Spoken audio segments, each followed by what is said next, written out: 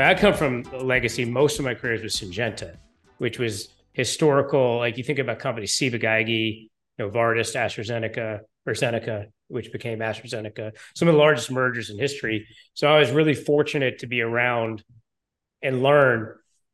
Like I started in Greensboro with Syngenta, and I put myself where I could, after leaving another industry, learn different aspects of a company because they had a headquarters there. So I got to see finance, marketing, you name it, right? Sale, everything.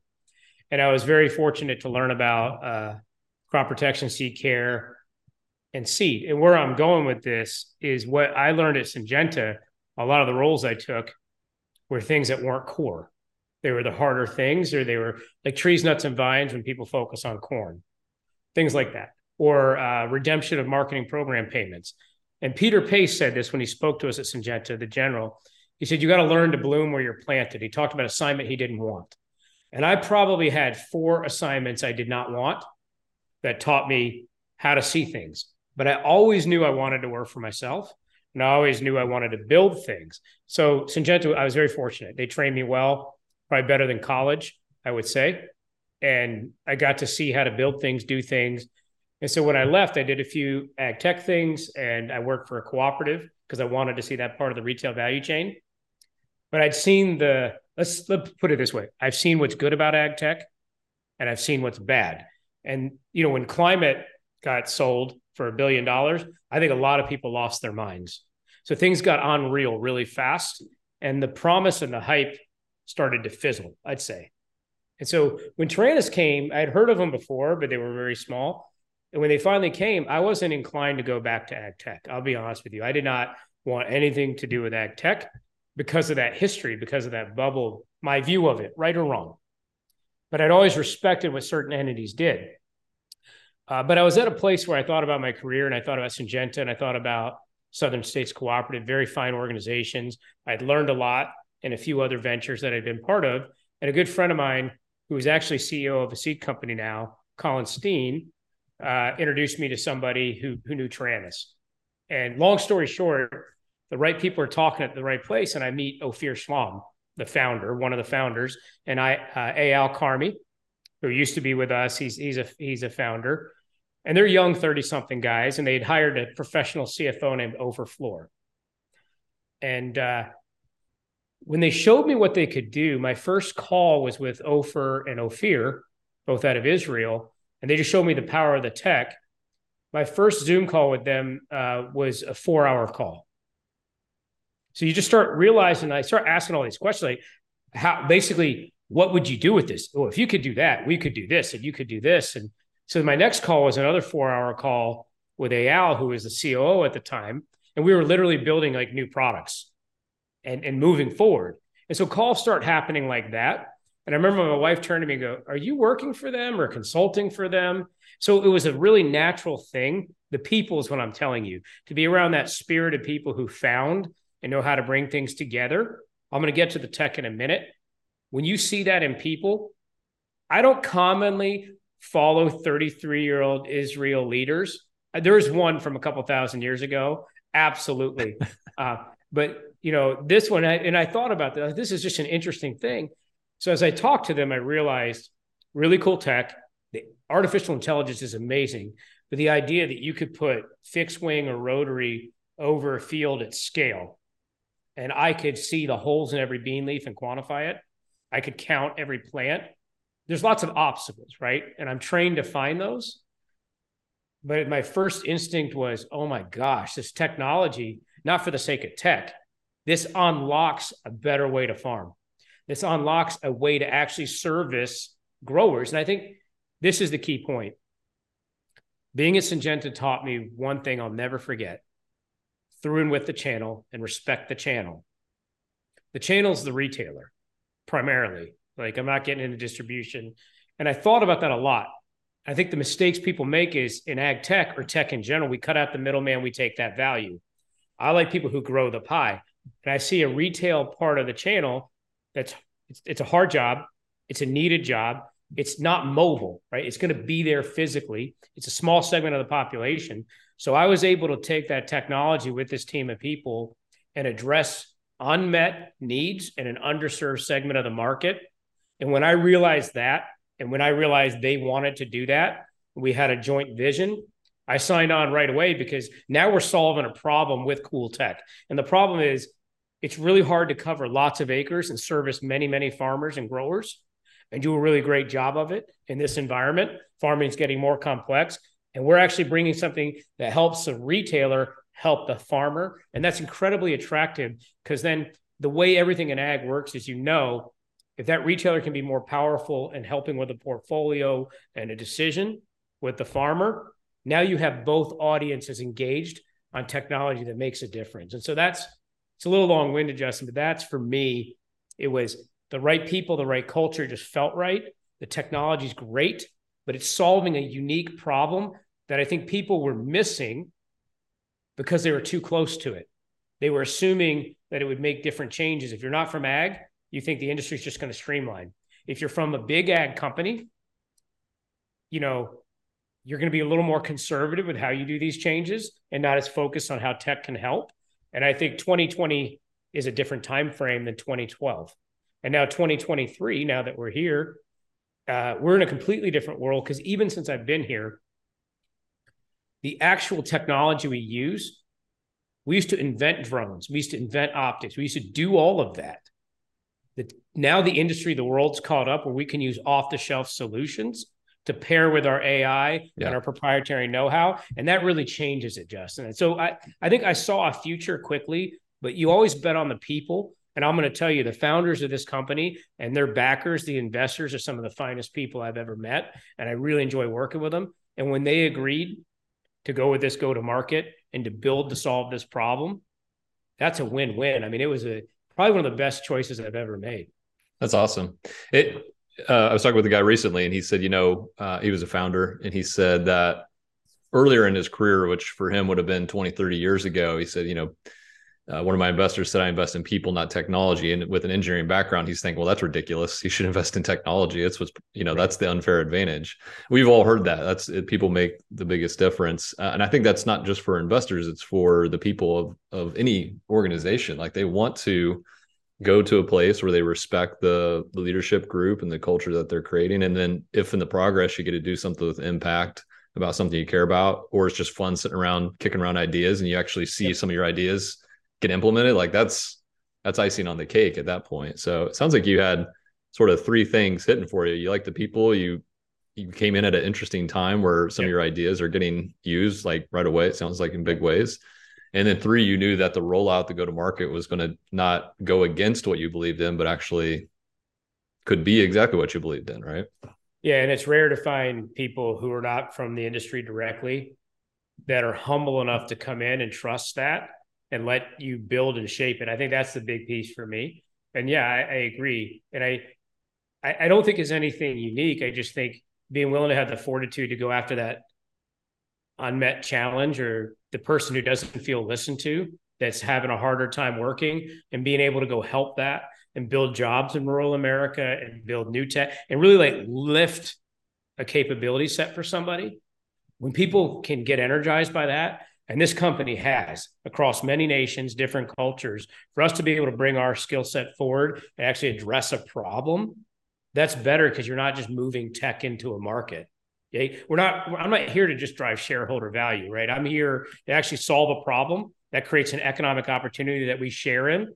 We grow that, and then business gets taken care of. And I think that's what I really like, is that's been the way they've allowed us to manage, and that's the way we work. And we just have the best people. So we just try to carry that forward. And I think our retailers are part of that story because that's how they work. And I think probably that's the most important thing. We work in the market and we work like our customers work.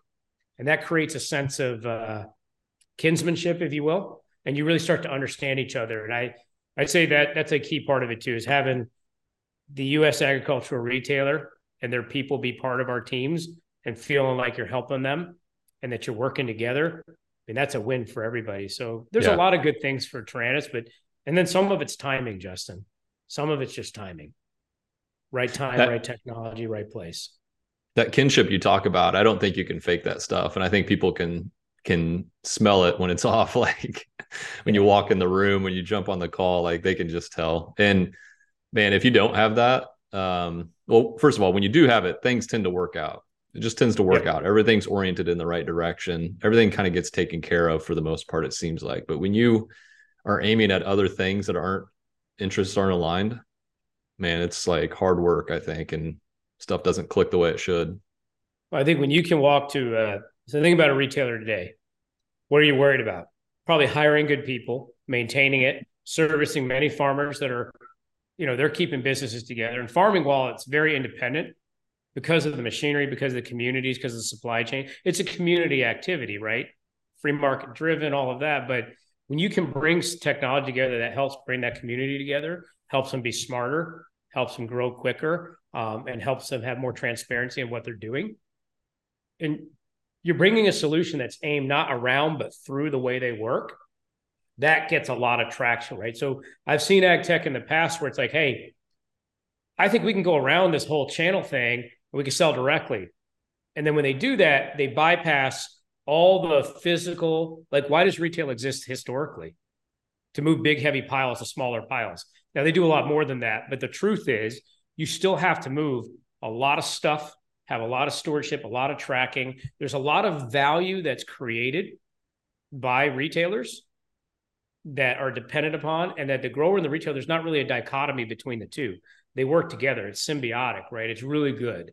And so we saw that problem a little bit differently than most people. And we thought, if I have sub-millimeter leaf level imagery from every acre for your growers, yeah, it's good for the grower, but it's really good for the retail advisor because now you can plan, now you can communicate. Now, so we took it from Ring doorbell at your house, like on your farm, to actually how you work together. And that should transform how you engage and how you work. And I would tell you, if you don't know about it, the reason I joined Taranis is there's a technology company outside of ag. Two of them that I saw that I just liked. One was xtime.com.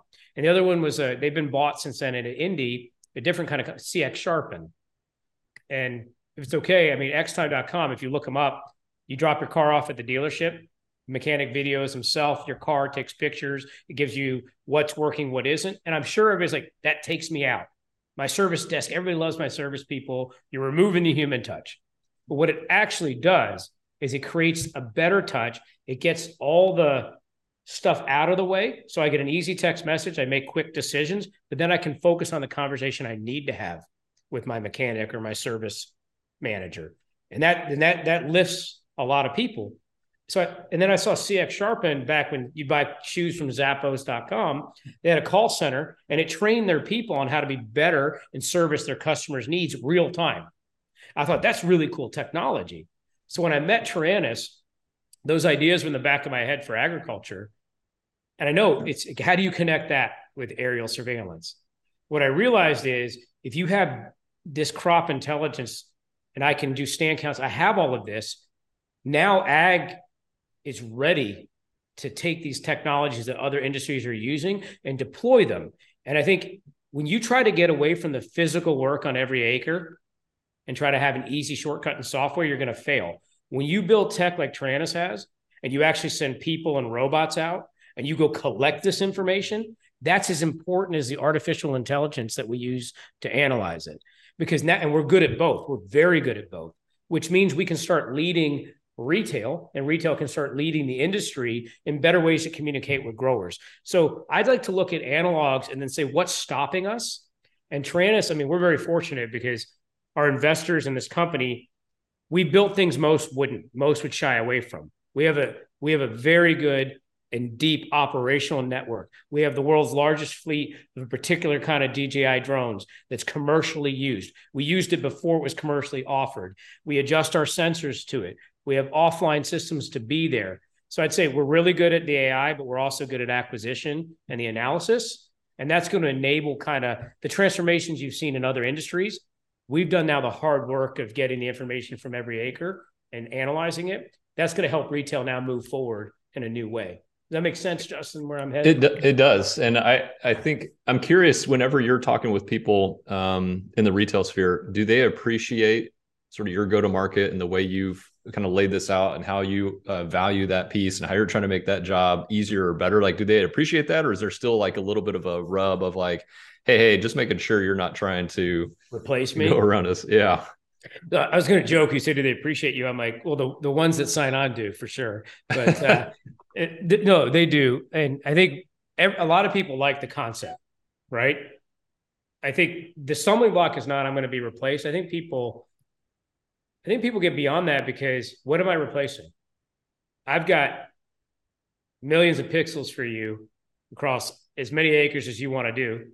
I've got millions of plants being digitized, and it's economically feasible. It's automatically being cataloged, analyzed, organized, so you could do your work as an advisor. So imagine now, as an advisor, you start your morning knowing the stand count on all your customers' fields, the seed they have, the start they got, and you know their herbicide plans, and you know where the weeds are coming up and what kind by species from your cup of coffee and your computer in the morning.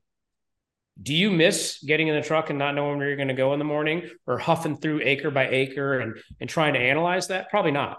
So I do hear it, but not from the progressive one. I say this technology is for winners. It's for people who want to grow their business.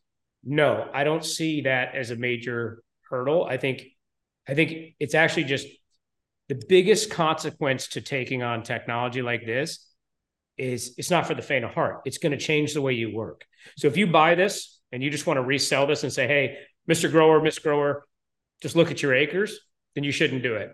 If you're going to buy this and you're going to engage with this partnership and you're going to use this and how you engage with your growers, and it's going to change how you work and where you go and how you interact, then you're going to have an uplift in a lot of things in your business, both in quality and volume, and you're going to have better engagement with your grower. It's right for you. So the first thing we do when we do discovery, we qualify partners or customers, is we try to see where they're at in that journey. And we try to marry that with people who are going to take it forward. So yeah, in 90% plus of the chances that we got with people, they want to take on that challenge, but these are big organizations. And every now and then you've got one or two that just maybe aren't quite ready for it yet. But here's how we solve it. We have a customer success team. They're not hired from tech. They're hired from ag retail and ag inputs. So they know business and they walk with you every step of the way, not just setting you up in systems. That's the easy part. Because all I need are field boundaries and planting dates and we roll. You don't do anything else.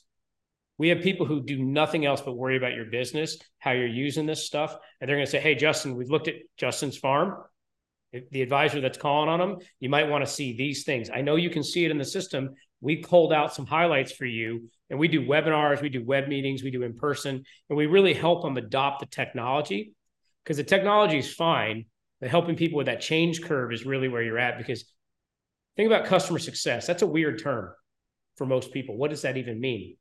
I get it in software, but for ag retail, you have to have the data in front of somebody so they can make those decisions, make those outbound calls, organize teams. And we have that information and we're working with retail to do that. So a little long there, Justin, but what I'm trying to get at is if you want to use this technology, you have to be prepared to embrace it with how you work with the grower. And it pays off when you do that.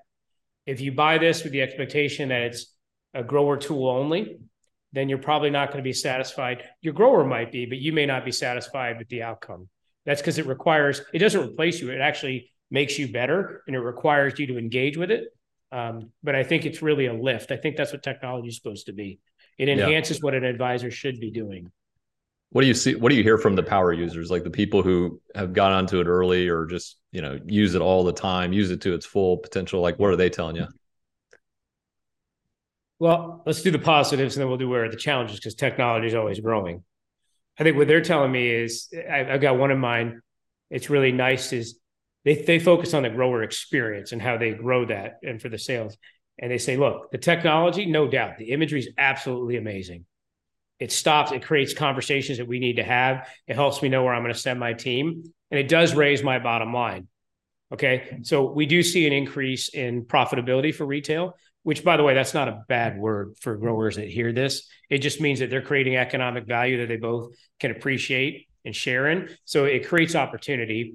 It makes their jobs a bit easier, but it helps them have discussions with growers that sometimes you wouldn't anticipate. So think about this. A big part of retail today is what's called custom application. So for the IT people listening to this, I'm not talking about building software. I'm talking about you pay a retailer because you don't want to buy all the equipment or do all the application of whether it's crop protection or fertility yourself. You pay a company to do it, right? So the company that you buy it from, take a cooperative or an integrated chain like Nutrien, will do that for you for a fee. Well, if I have surveillance, to use that word, or monitoring of every field, I see the good and the bad, which means I might see mistakes that you make as an applier, even though you're providing this service. And so that's usually one of the obstacles is, well, I don't know if I want to do that, because then they're going to pick out, where we have issues. What they tell us now is we want to be the first ones to see it. We know what happens. We also think, and they know growers appreciate the transparency, but they actually find that, let's say you miss some weeds as an example.